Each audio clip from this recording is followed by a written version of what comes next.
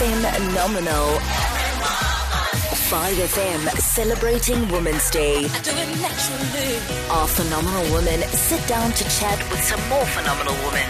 Nicola Cooper, Yes. welcome to 5FM's Phenomenal podcast series for Women's Month. I am so happy to have you here. Thank you for agreeing to sit down with us. Thank you for having me.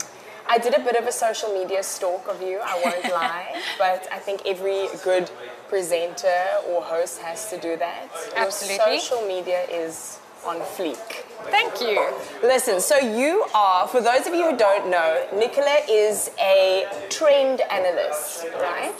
Nicola, I'm not going to sit here and pretend I know exactly what that is, so please break down your job title for us. So a trend analyst basically analyzes the past and the present in order to forecast the future. So it's around sociology, psychology of consumers and being able to track their journey so that we can better provide for them. And we take into a number of different things, but mostly my work is about humanizing data. Okay. And making the consumer a human to brands.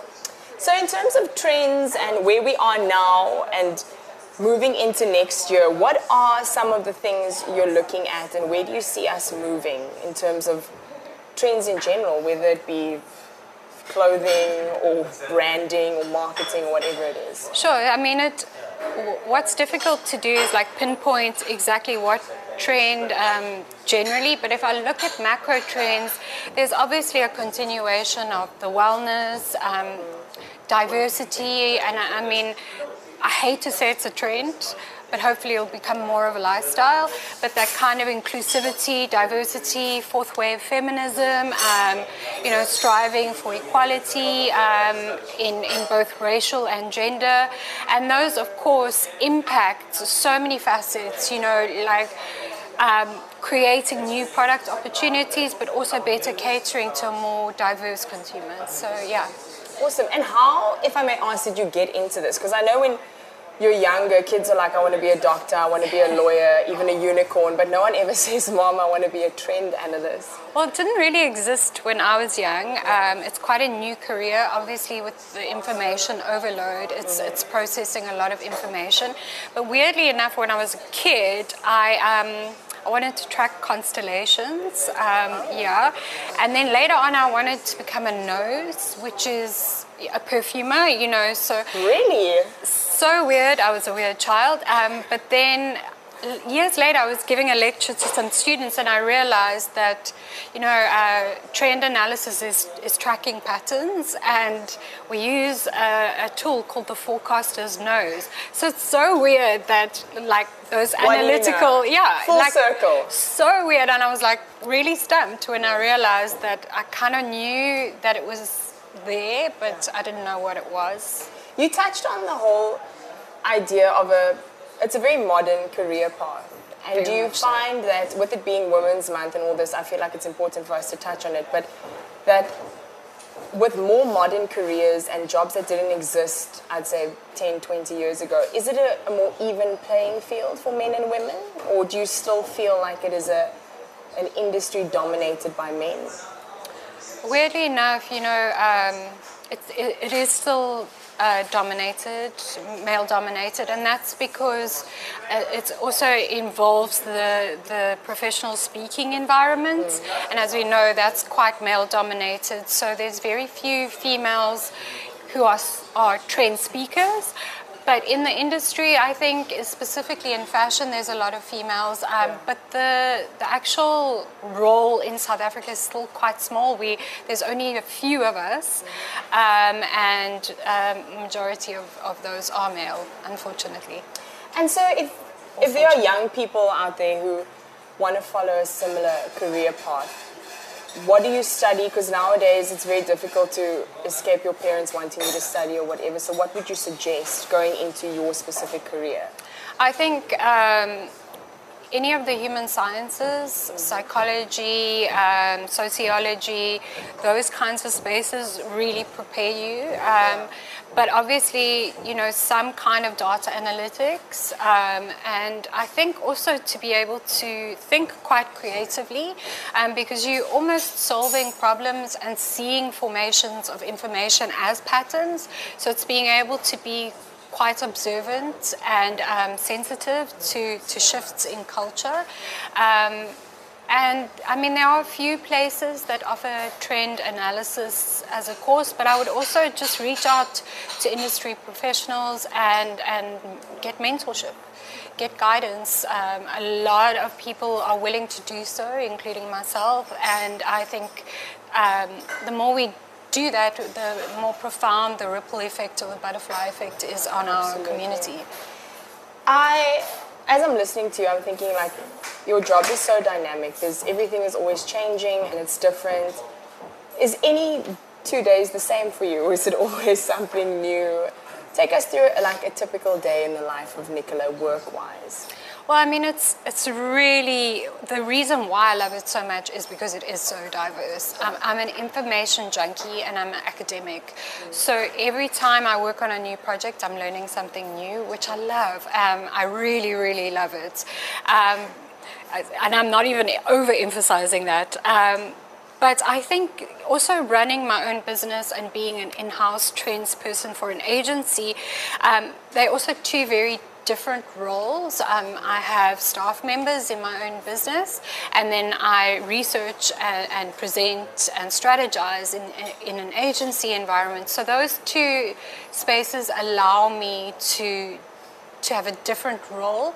And my own business deals more in the fashion spaces, where within the agency it's food, it's Mother's Day, it's also clothing, but it's, you know, it's really diverse, and I think that's why I wanted to do the duality of both, because I was kind of known as the fashion person, but that's not really how I'm trained. I'm trained across lifestyle, fashion and pop culture, so it allowed me the diversity that keeps me awake and interested all the time. I also feel like the times we're living in, it's so much easier nowadays to pursue a passion and make a career out of it, whereas back in the day you almost had to go and study, you had to do this, you had to do that. So when you say you wake up every morning and you're happy doing what you do, I think that is like, so few people can say that, and so it's really absolutely. I'm very, very thankful for that. But I must admit, like early on in my career, I decided consciously that I would choose passion and enjoyment and happiness over money. And as a result of being happy and passionate, the money comes. Oh yes. So I mean, it was quite a conscious decision when I was younger. I was like, you know what, I'm going to do what I love, and I know that the money will come. And as a result, and that's not easy, but it's paid off. It has, yeah.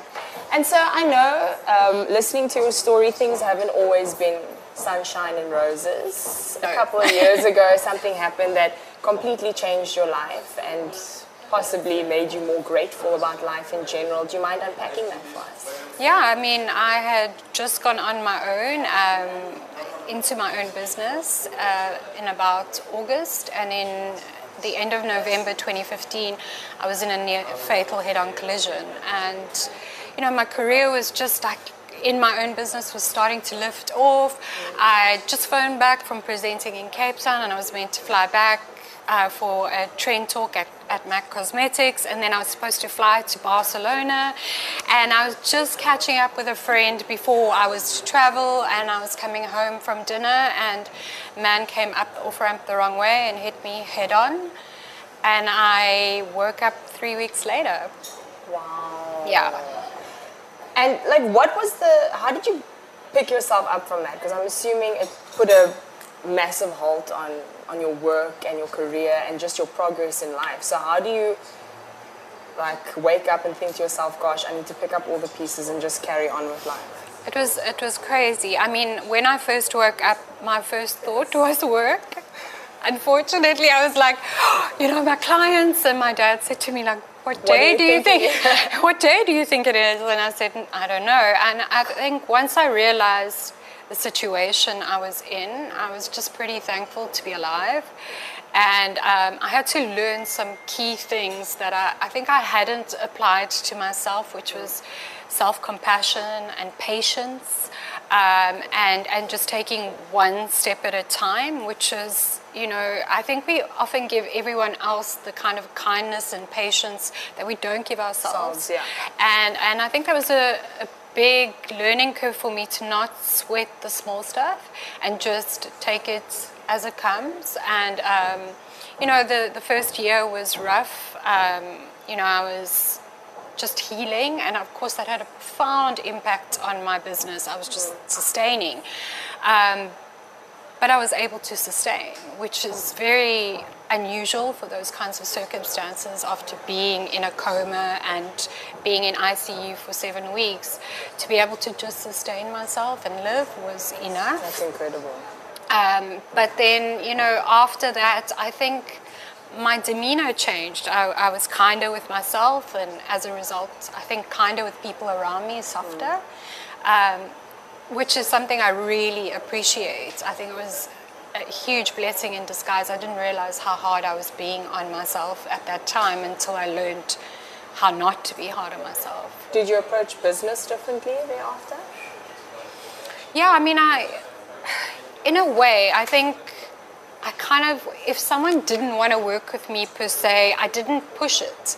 I was like, you know what, it's okay. I think in that way I was sort of like learning to just let go, whereas in the past I would have hammered harder, and I kind of just went, you know what, it's okay, breathe, and things will work out. I think what I learned from my accident mostly is timing is impeccable. Yeah. You know, and it's hard not to survive something like that, knowing that all the odds were against you, and not believe in something bigger than yourself. It's just, I can't say. Amen, sister. Yeah. So that was big. I think it was proven to me that I had some kind of purpose left. Haven't figured out what it is yet, but You've got time. I've got time, yeah. And day to day, are there things you still struggle with as a result of your accident, whether it be mentally, emotionally? Yeah, I think the body was the easiest part to heal. The emotional and mental stuff, you know, has taken a long time and still is ongoing. I think PTSD, those kinds of things, and you know, some of the things I had to deal with in the healing process. You know, I had to wear a colostomy bag for 5 months. That really kind of broke my heart. You know, as a female, as a girl, you know, I didn't feel beautiful. You know, it literally broke my heart. And, you know, I think that I learned to appreciate my body and what it does. Now I go to dance classes and I do all those things. But you know, the healing, the emotional and mental healing is an ongoing process. It takes a long time to undo. Yeah. Yeah. And I think especially not just your industry, but just life in general is so busy, and you hear of things like depression and anxiety, and it's on the rise, and people don't take mental, I don't want to call it illnesses, but people suffer from anxiety all the time, all around us. Yeah. And it is as a result of our lifestyles, and because we push ourselves to be better and do better, and yeah. Absolutely. I mean, I'm just learning self-compassion. You know, I got out of hospital the day before New Year 2016, and by February I was working. And I'm just dealing with the fact that, you know, if it was someone working for me and they wanted to come back to work that early, I would have flat out said no. Yeah. I would say, like, take 6 months, do it. And yet I sort of flogged myself and made myself believe that I needed to get up and get back running. And that's why self-compassion is a learning process for me, because I think my natural instinct is to get up and go. Sometimes it's not the best thing, you know, and sometimes you actually have to be kind and gentle to yourself. So it's something I'm learning, not to be so hard on myself, the hard way. Yeah. So is there a person or a thing that inspires you or inspired you to do what you do and to push yourself every day, whether it be in your personal life or when it comes to work or whatever? I think I grew up in the former Transkei in the Eastern Cape, and there was such diversity there, and what I started to appreciate was the difference of my culture comparatively to another person's culture, and a curiosity around it, that people, what forms people, what forms their identity, what forms their cultures, their traditions, is absolutely fascinating to me.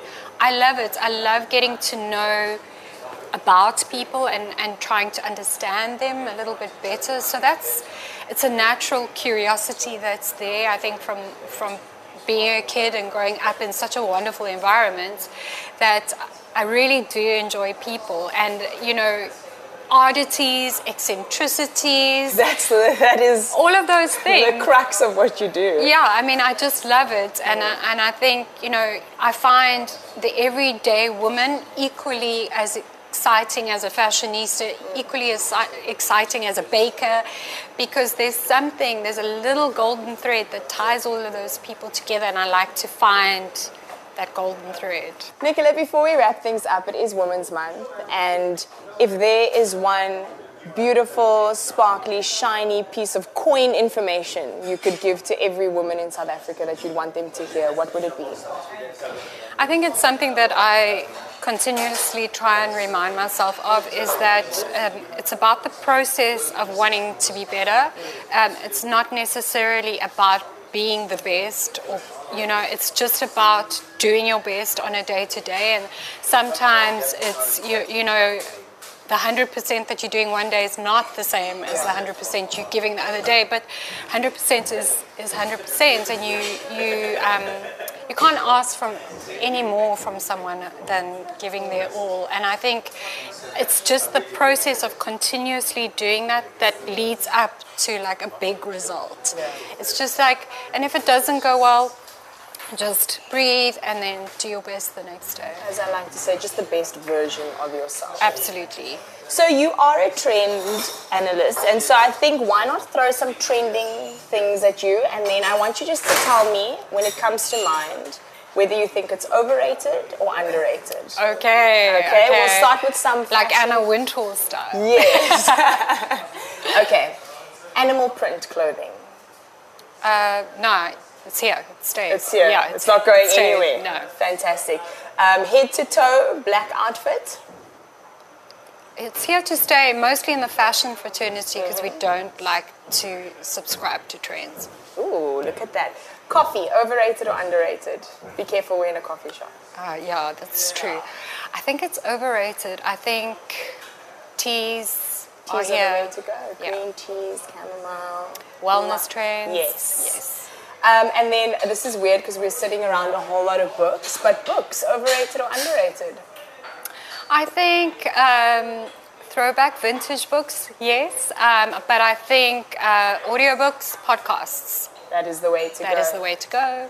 And last but certainly not least, Instagram. Ooh.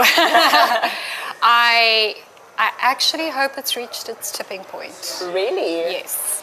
Okay. I think it's time that we shifted our gears and needed to be more creative. That's true. Yeah. Our lives have become Instagram. Yeah, basically. and I think it's reached a saturation point that needs to tip, and I'm excited to see where it goes, honestly, yeah. Fabulous. Speaking about social media, where can people find you if they're looking for you on social media, if they'd like to reach out to you? They can find me on Instagram and Twitter. My handle is @NicolaCoop. Coop is my nickname. And they can reach out. They can either slide into my DMs or they can Google me, and my email address is quite readily available on the internet. Thanks, Coop. It's a pleasure. Before we go, there's something you said earlier, and it's about giving every woman the access to affordable fashion and clothing. Why do you think it's important for women to look their best? I think, with women, our physical appearance or our style is a huge indication of our personalities, our emotions, our identity, and I do believe in the democratization of fashion. I believe that any lady at any price point should have the capacity and the availability of products to make her feel amazing and look amazing. Thank you. I love that. And there you have it. You are definitely one of our, and I'm going to try and get this right, phenomenal women that we have in this That is country. a complex word. To hear more, check out the full interview on 5FM TV on YouTube. Okay, ladies. Or listen to it on 5fm.co.za. Now let's get information.